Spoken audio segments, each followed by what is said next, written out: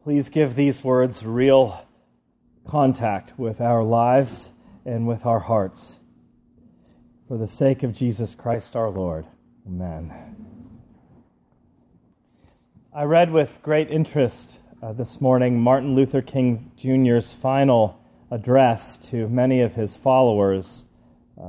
You may have heard this speech. It's one that in which he gave instructions so that the work of racial equality would continue, and he also was somewhat prophetic in his statements regarding his own person.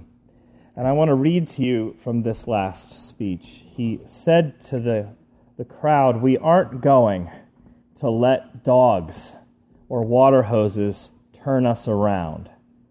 We're going on. I don't know what will happen now. We've got some difficult days ahead, but it really doesn't matter to me anymore because I've been to the mountaintop. Like anybody, I would like to live a long life. Longevity has its place. But I'm not concerned about that now. I just want to do God's will. And He's allowed me to go up to the mountaintop, and I've looked over, and I've seen the promised land. I may not get there with you, but I want you to know tonight that we as a people will get to the promised land. So I'm happy tonight, and I'm not worried about anything. I'm not fearing any man. Mine eyes have seen the glory of the coming of the Lord." You may know that he was murdered the very next day. He was shot and killed.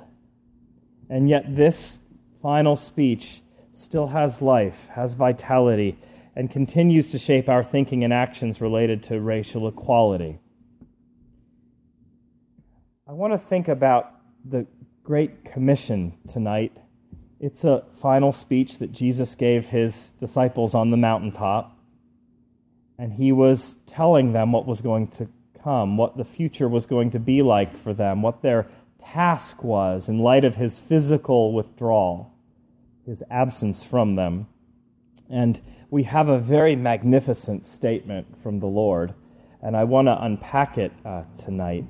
That in Matthew 28, his version of Jesus' last speech, we see that the risen Jesus clusters around himself disciples and offers them final words. I don't have time to get into it tonight, but isn't it interesting that some of them worshipped and some doubted?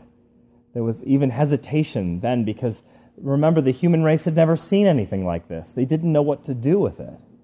But some are really in tune with what's occurring right in front of their eyes. And he commissions them. He gives them a task to perform. And I want to say that this scene is a royal scene. Matthew 28 is all about a royal claim and a royal decree. That this text is rich with the language of authority, of glory, of weight, of substance, from which comes this royal decree to all of the followers, all of the members of the kingdom of God. And so let me speak about the royal claim, which gives credibility to the royal decree. The royal claim is rather divergent for the historical Jesus, because we know in his ministry so far that whenever he does a really kind thing, he makes a loving gesture, he brings immediate mercy to somebody's life who had dealt with years and years of baggage, or he brings a healing miracle to somebody who's in desperate need.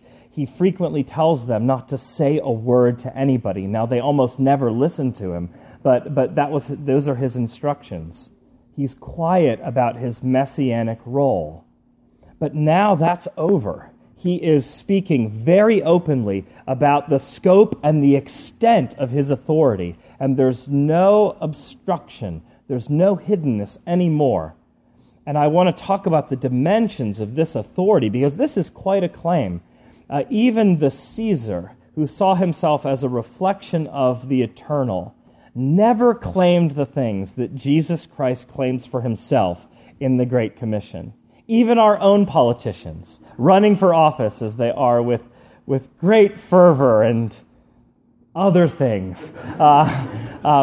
Even they don't get close yet to saying some of the things that Jesus says in this passage. Let's consider the vertical dimension of the claim. He says, all authority in heaven and on earth has been given to me. Now that harkens back to the opening language of Genesis of God who makes heaven and earth, the realm that is seen, the realm in which we interact, the realm in which we suffer, the earth, but also the heavens, that is the place where God is immediate in his presence and fully known and fully communicative and fully expressed. And he says in this passage that every conceivable realm, every aspect, every dimension of reality is under his authority. Not just what we see, but what we don't see. Everything is under the authority of Jesus of Nazareth, now the universal Christ. But it's more than that. There's an immediate and horizontal dimension in verse 19. He tells his followers to make disciples of all nations, technically all ethnic groups. It doesn't matter what language they speak. It doesn't matter what skin tone they have. It doesn't matter what their lineage looks like. That whether it's Brazil or the Sudan, we are to go into all nations and make followers of Jesus Christ. And so there's a horizontal element of his kingdom that transcends national boundaries, languages, ethnic groups. More than that, there's a timeless dimension of this expression of kingship. He says to his followers, I will be with you always, even to the end of the age. That not only is spiritual and earthly space under the authority of Christ and all nations to be brought to him, but even time itself, that every second of time is permeated with the righteous rule of the Son of God. I mean, that's the authority that he is claiming, vertical, horizontal, and timeless. But he's not just standing on his own authority and saying these things, these radical things. C.S. Lewis was right, Anybody who would claim to have all authority in heaven and on earth, a timeless authority, is either right or wicked. And we believe, based on a variety of things, that Jesus is in fact right. But he's standing on an ancient idea that was communicated by the prophet Daniel, who had his ministry in the Old Testament. And Daniel saw through a mist the future Messiah. He had a vision, a very vivid picture was brought to his mind by the Holy Spirit. And he communicates that vivid image to us in the 7th chapter of his book. And this is what he says. And I want you to think about the Great Commission as understood through this passage. There was before me one like the Son of Man, coming with the clouds of heaven. He approached the Ancient of Days, an interesting term for God, and was led into his presence. The Son of Man was given authority, glory, and sovereign power. All nations and peoples of every language worshipped him. His dominion is an everlasting dominion that will not pass away, and his kingdom is one that will not be destroyed. You hear the echoes in what Jesus is saying on the mountain when he's about to depart from his disciples. He stands in the place of Daniel's Son of Man, and he claims a position that is all-invasive, all-comprehending, unrelenting. And where does Jesus' credibility come from to make such audacious claims about himself? Well, the answer is the resurrection. The resurrection, it isn't just about offering the world the message that there's something beyond death. That's a big part of it. But the resurrection in the Old Testament was God's promissory way of showing the world that he was on someone's side, that he would vindicate his servants through raising them to life after they had died. Well, Jesus was the only one living a perfect life who could be validated by resurrection. And so while the world turned its back on Jesus, said no to Jesus, God says yes to Jesus and raises him from the dead, thus showing the world that he was God's chosen servant, even if nobody else believed it. And so Jesus alone has the right, as the royal king, as the anointed one, as the Christ, to make such audacious, everlasting claims about his own person. All earthly powers, all earthly kingdoms, all earthly authorities have biological stopwatches.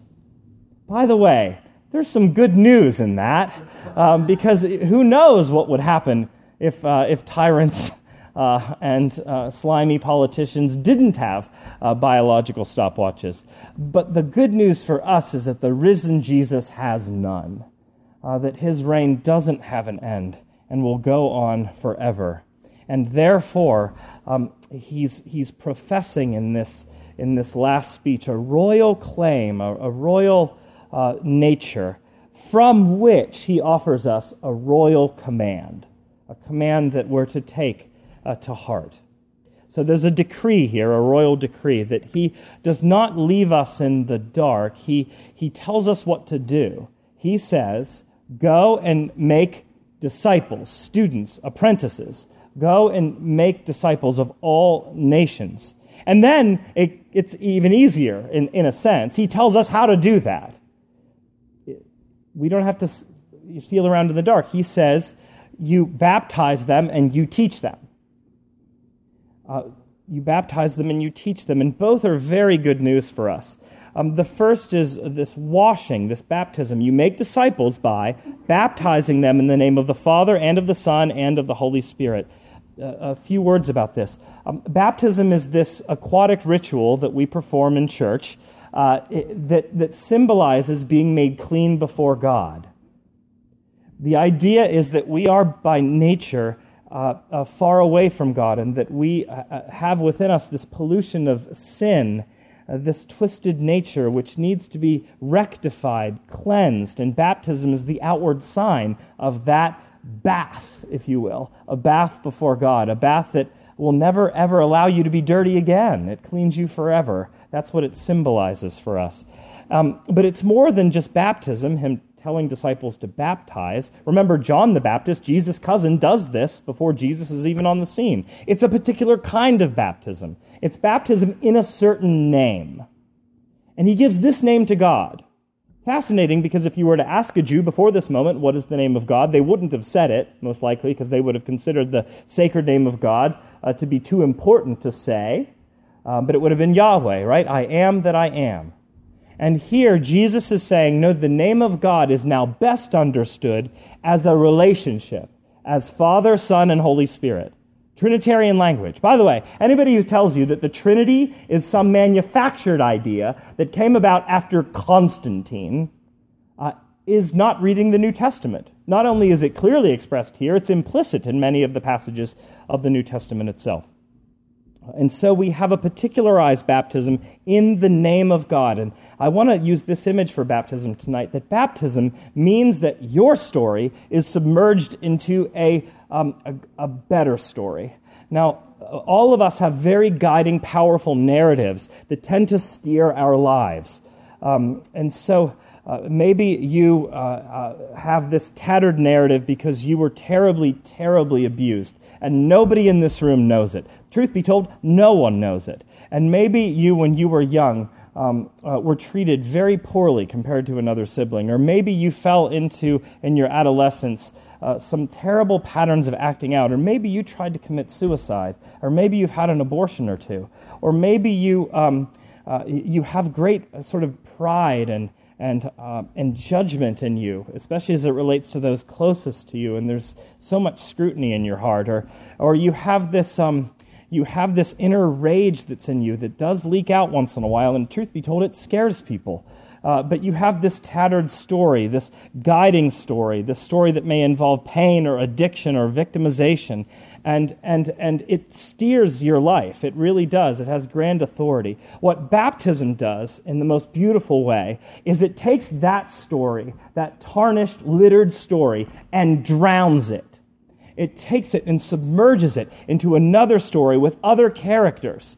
And so your story is now not only defined by mistakes, by sin, by darkness, by an absence of right thinking and right behavior. Your story is now defined by Father, the one who made you in his own image, does not think you're gross, and loves you enough to send a Son who was willing to give his life away to save you, and then send the Holy Spirit to actualize in you right here, right now, the very work of that Christ, so that you, from the inside out, begin to morph and represent more fully your own true humanity.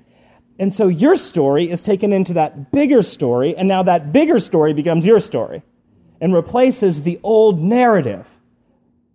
And that old narrative starts to lose its efficacy and power. And so that's what happens in baptism. You're submerged into the Trinitarian story of the Bible. And it's a heck of a lot better than mine, probably better than yours. And this is why baptism is such a beautiful and important idea. You know, many people put off baptism. They get very nervous about being baptized because they think that they're not perfect enough or not committed enough. This happened in the early church all the time. People put baptism off to the last days of their life, thinking that they didn't want to commit some big sin that would then negate the grace of the baptism. It's crazy. Let me say this to you. Baptism is not about your personal testimony. Baptism is about the testimony of Jesus Christ for you. It's about God's story for you, and you being submerged into that story and being made new in Jesus Christ. That's the good news of that sacrament. And so if you're not baptized, talk to me. We can do it really soon. We're in this business. So I encourage you, as a follower of Jesus, to be obedient to that command and to receive that washing. Okay. But he also says, then you teach them. You wash them and you teach them. You make disciples by teaching them to observe all that I have commanded you. We're not left in the dark as Christians when it comes to how do we figure out the Christian life? How do we do this thing? We are told how our lives are to be shaped. This is helpful. This is very helpful. I'll tell you why. It has to do with my most recent move to Grove City. I did something really dumb after I purchased and constructed our daughter's bunk bed from IKEA. There were directions of like smiley stick figures about how to put this bed together, and the directions, of course, were in Swedish, so that's helpful. And the bed was called a Majdale. I don't know what a Majdale is. I think it's a made-up word. I don't even think it's a Swedish word. So I constructed the Majdale, and then I threw away the directions, thinking, well, we're not going to move for like 1,000,000 years, so I guess I won't need these anymore. Well, that was dumb. And so I took the bed apart, which was not difficult, but then in the new house, tried to construct it and put it back together. I found some substandard directions on the website for the Majdale, which were missing pages and not helpful.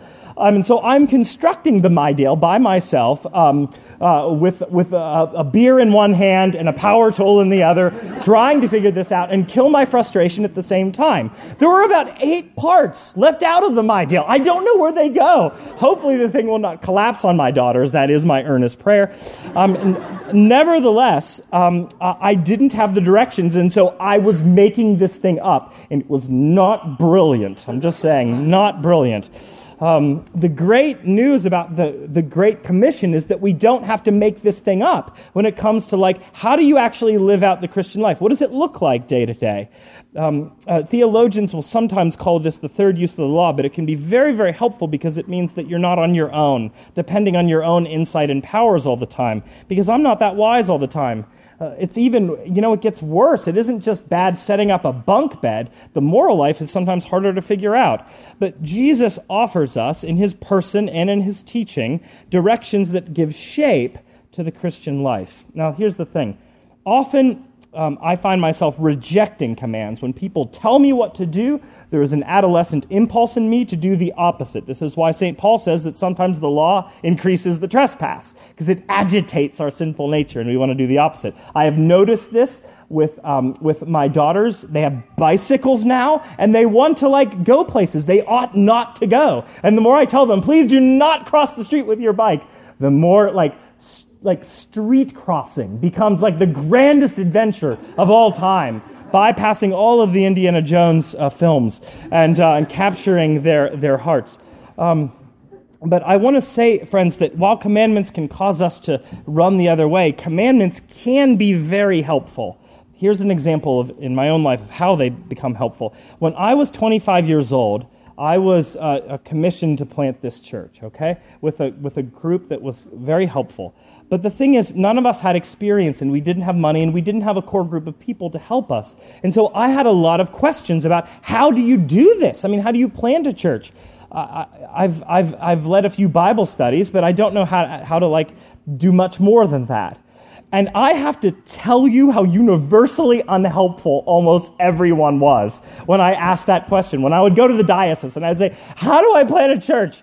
I wrote down the answers that I received to that question, and I will now share them with you. The most common one, just trust God and it will be fine. It's true in a sense, but in the moment doesn't seem terribly helpful. Another one, Ethan, you're already doing it. But I'm not. We haven't started yet. I don't know. And then lastly, my least favorite, and sort of looking back on it, my most favorite. Well, Ethan, deep, deep down, you already know how to do it. I feel like I'm taking crazy pills. What I wanted was somebody with some clout, some authority, some wisdom to say, while it's complicated to plant a church, I think if you do these 3 things in the next few months, those would be good ideas for you. Maybe you should just do that. That would have brought me such freedom and would have demystified the whole project. And what we have in Jesus is we have that authority who's come to us and has offered the most amazing wisdom regarding the reconstruction of life. Part of the Christian life is humbly admitting, this is close to step 1 of AA, that we have lost control of our lives, we don't have the freedom that we think we do, and we don't know the right answers. We're actually ignorant. We don't instinctively know what to do. And so our Savior is also our teacher, and he comes to us, and he teaches us things about the dignity of human life, and he teaches us things about forgiving people 70 times 7, and he teaches us things about how to deal with enemies and people that make our lives hellish, and he teaches us how to have healthy marriages, and he teaches us about money and the power that it can have over us, and he teaches us about eternal life and how to get there, and he teaches us about how to love wastefully, not stingily. This is the unique wisdom found in Jesus Christ in his person and his commandments, that he teaches us that true power, true humanity is not found in grasping but in yielding. That we yield our wills, our often unruly wills, to the will of God. That's where the dynamism is. That's where the power is. That's where reclamation is. And so he tells us to make disciples by teaching them to observe all that I've commanded you. Notice how comprehensive he is. He says, all that I've commanded you. All. Those who claim the name of Christ can't legitimately divide up his teachings and dismiss half of them because we don't like them, or they're not terribly fashionable right now. I like what Jesus says regarding poverty, but not what he says about sex. It's a little too confining for me. Or I like what Jesus says about eternal life, but I'm not really hot on what he teaches regarding God's potential judgment outside of the grace of Christ. I don't like that, so I don't want to face into it. Friends, we only have one Jesus Christ, and he's a unified whole. And the real discipled life gleans from everything that he says without trying to parse out some of it because it afflicts us. In fact, if it does afflict us, that may be a very good thing. We may have something to learn. And we may want to begin to trust that, and I mean this in sort of a snarky way, but that the Son of God might be smarter than we are. And so it may be worth hearing him out. And it may be worth living into and under commands that we don't yet fully understand. And so in this way, we find true liberation, right? Given the ever-changing contours of our times, and that's been true of every time, by the way, some of Jesus' teaching will be in fashion, other bits not so much. but his words and directives become for us an unsinkable Atlantis, an unshakable continent upon which we can build something really beautiful. And so, lastly, now you know this and will not be surprised that I'm saying it, but we are not saved by emulating or following Jesus Christ. But the good news is that we are saved and rescued, redeemed, in order that we might emulate Jesus Christ and be further liberated than we are right now. Because Jesus, in his full humanity, is the expression of our future. It's what we're going to become in glorification anyway. Nothing wrong with living into that vision in the present. So we have a royal claim and a royal decree. Let me say a word about both and then I'm done, in terms of how they relate to us. You may know the name Abraham Kuyper, a famous theologian, politician from yesteryear. He offers a phrase. His most famous phrase is one that I'll speak of now. I dismissed it for a while because it's been misused. It also makes Jesus sound like Gollum from Lord of the Rings. That said, the phrase is a very good one if it's understood rightly, with humility. He writes, "There is not one square inch of creation about which the risen Christ does not say, 'Mine.'"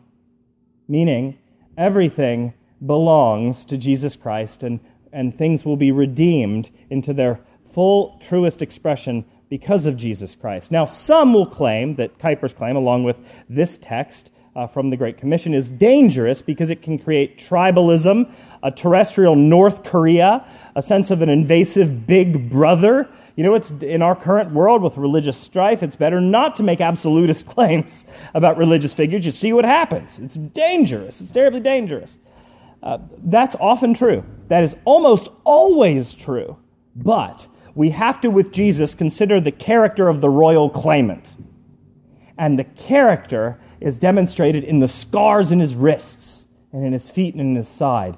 This is the one who holds providence in scarred hands. We don't have to be afraid of harshness and militarism and cruelty, though that's been true of the church in the past, but it's never true of the reign of Jesus.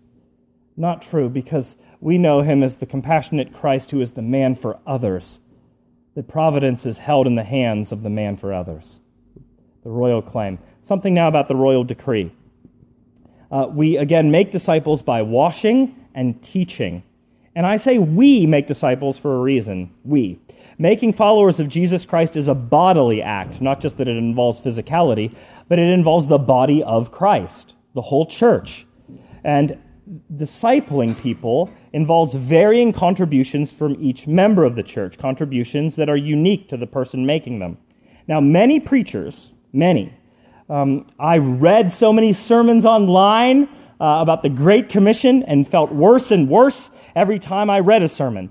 Many preachers intentionally or unintentionally guilt their congregations when they discuss the Great Commission because they ask questions like this: how many disciples have you personally made? I bet you're not making any right now. I listened in horror as one preacher online mocked in the nastiest of tones his ushers. Takes a real man to pick on church ushers. And he said, and I will now quote, "Whatever you're doing as ushers, it is not making disciples who make disciples, and so it means nothing to God." What a charmer, huh? Let me say this.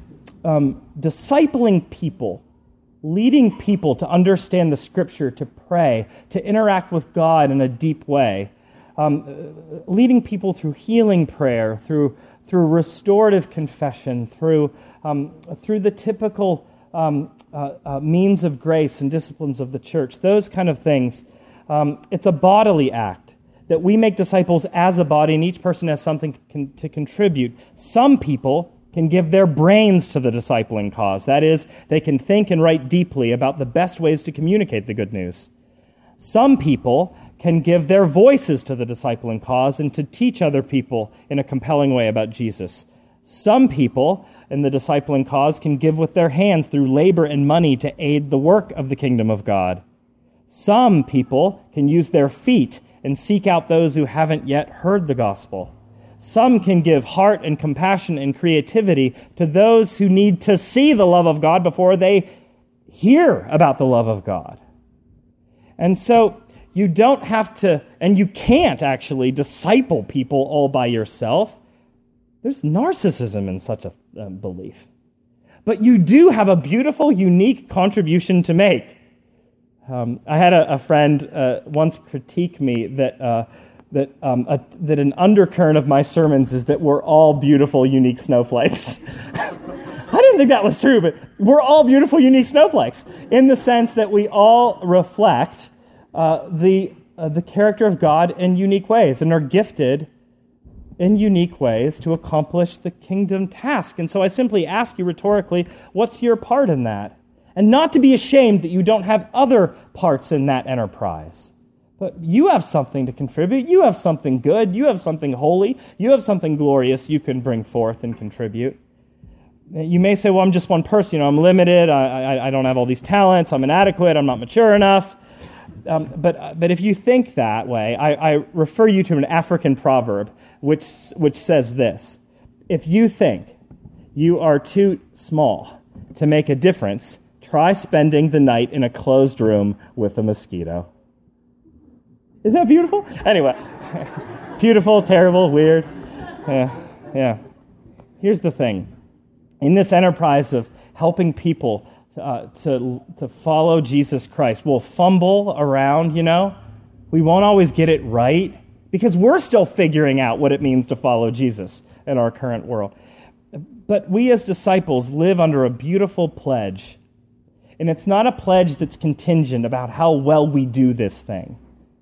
And the beautiful pledge is sheer gospel, and it comes from the royal claimant, the great prince, who spoke after his commissioning these words of resurrection hope. And they're as true for you today as the air in your lungs. Those words, I am with you always, even to the end of the age. In the name of God, Father, Son, and Holy Spirit. Amen.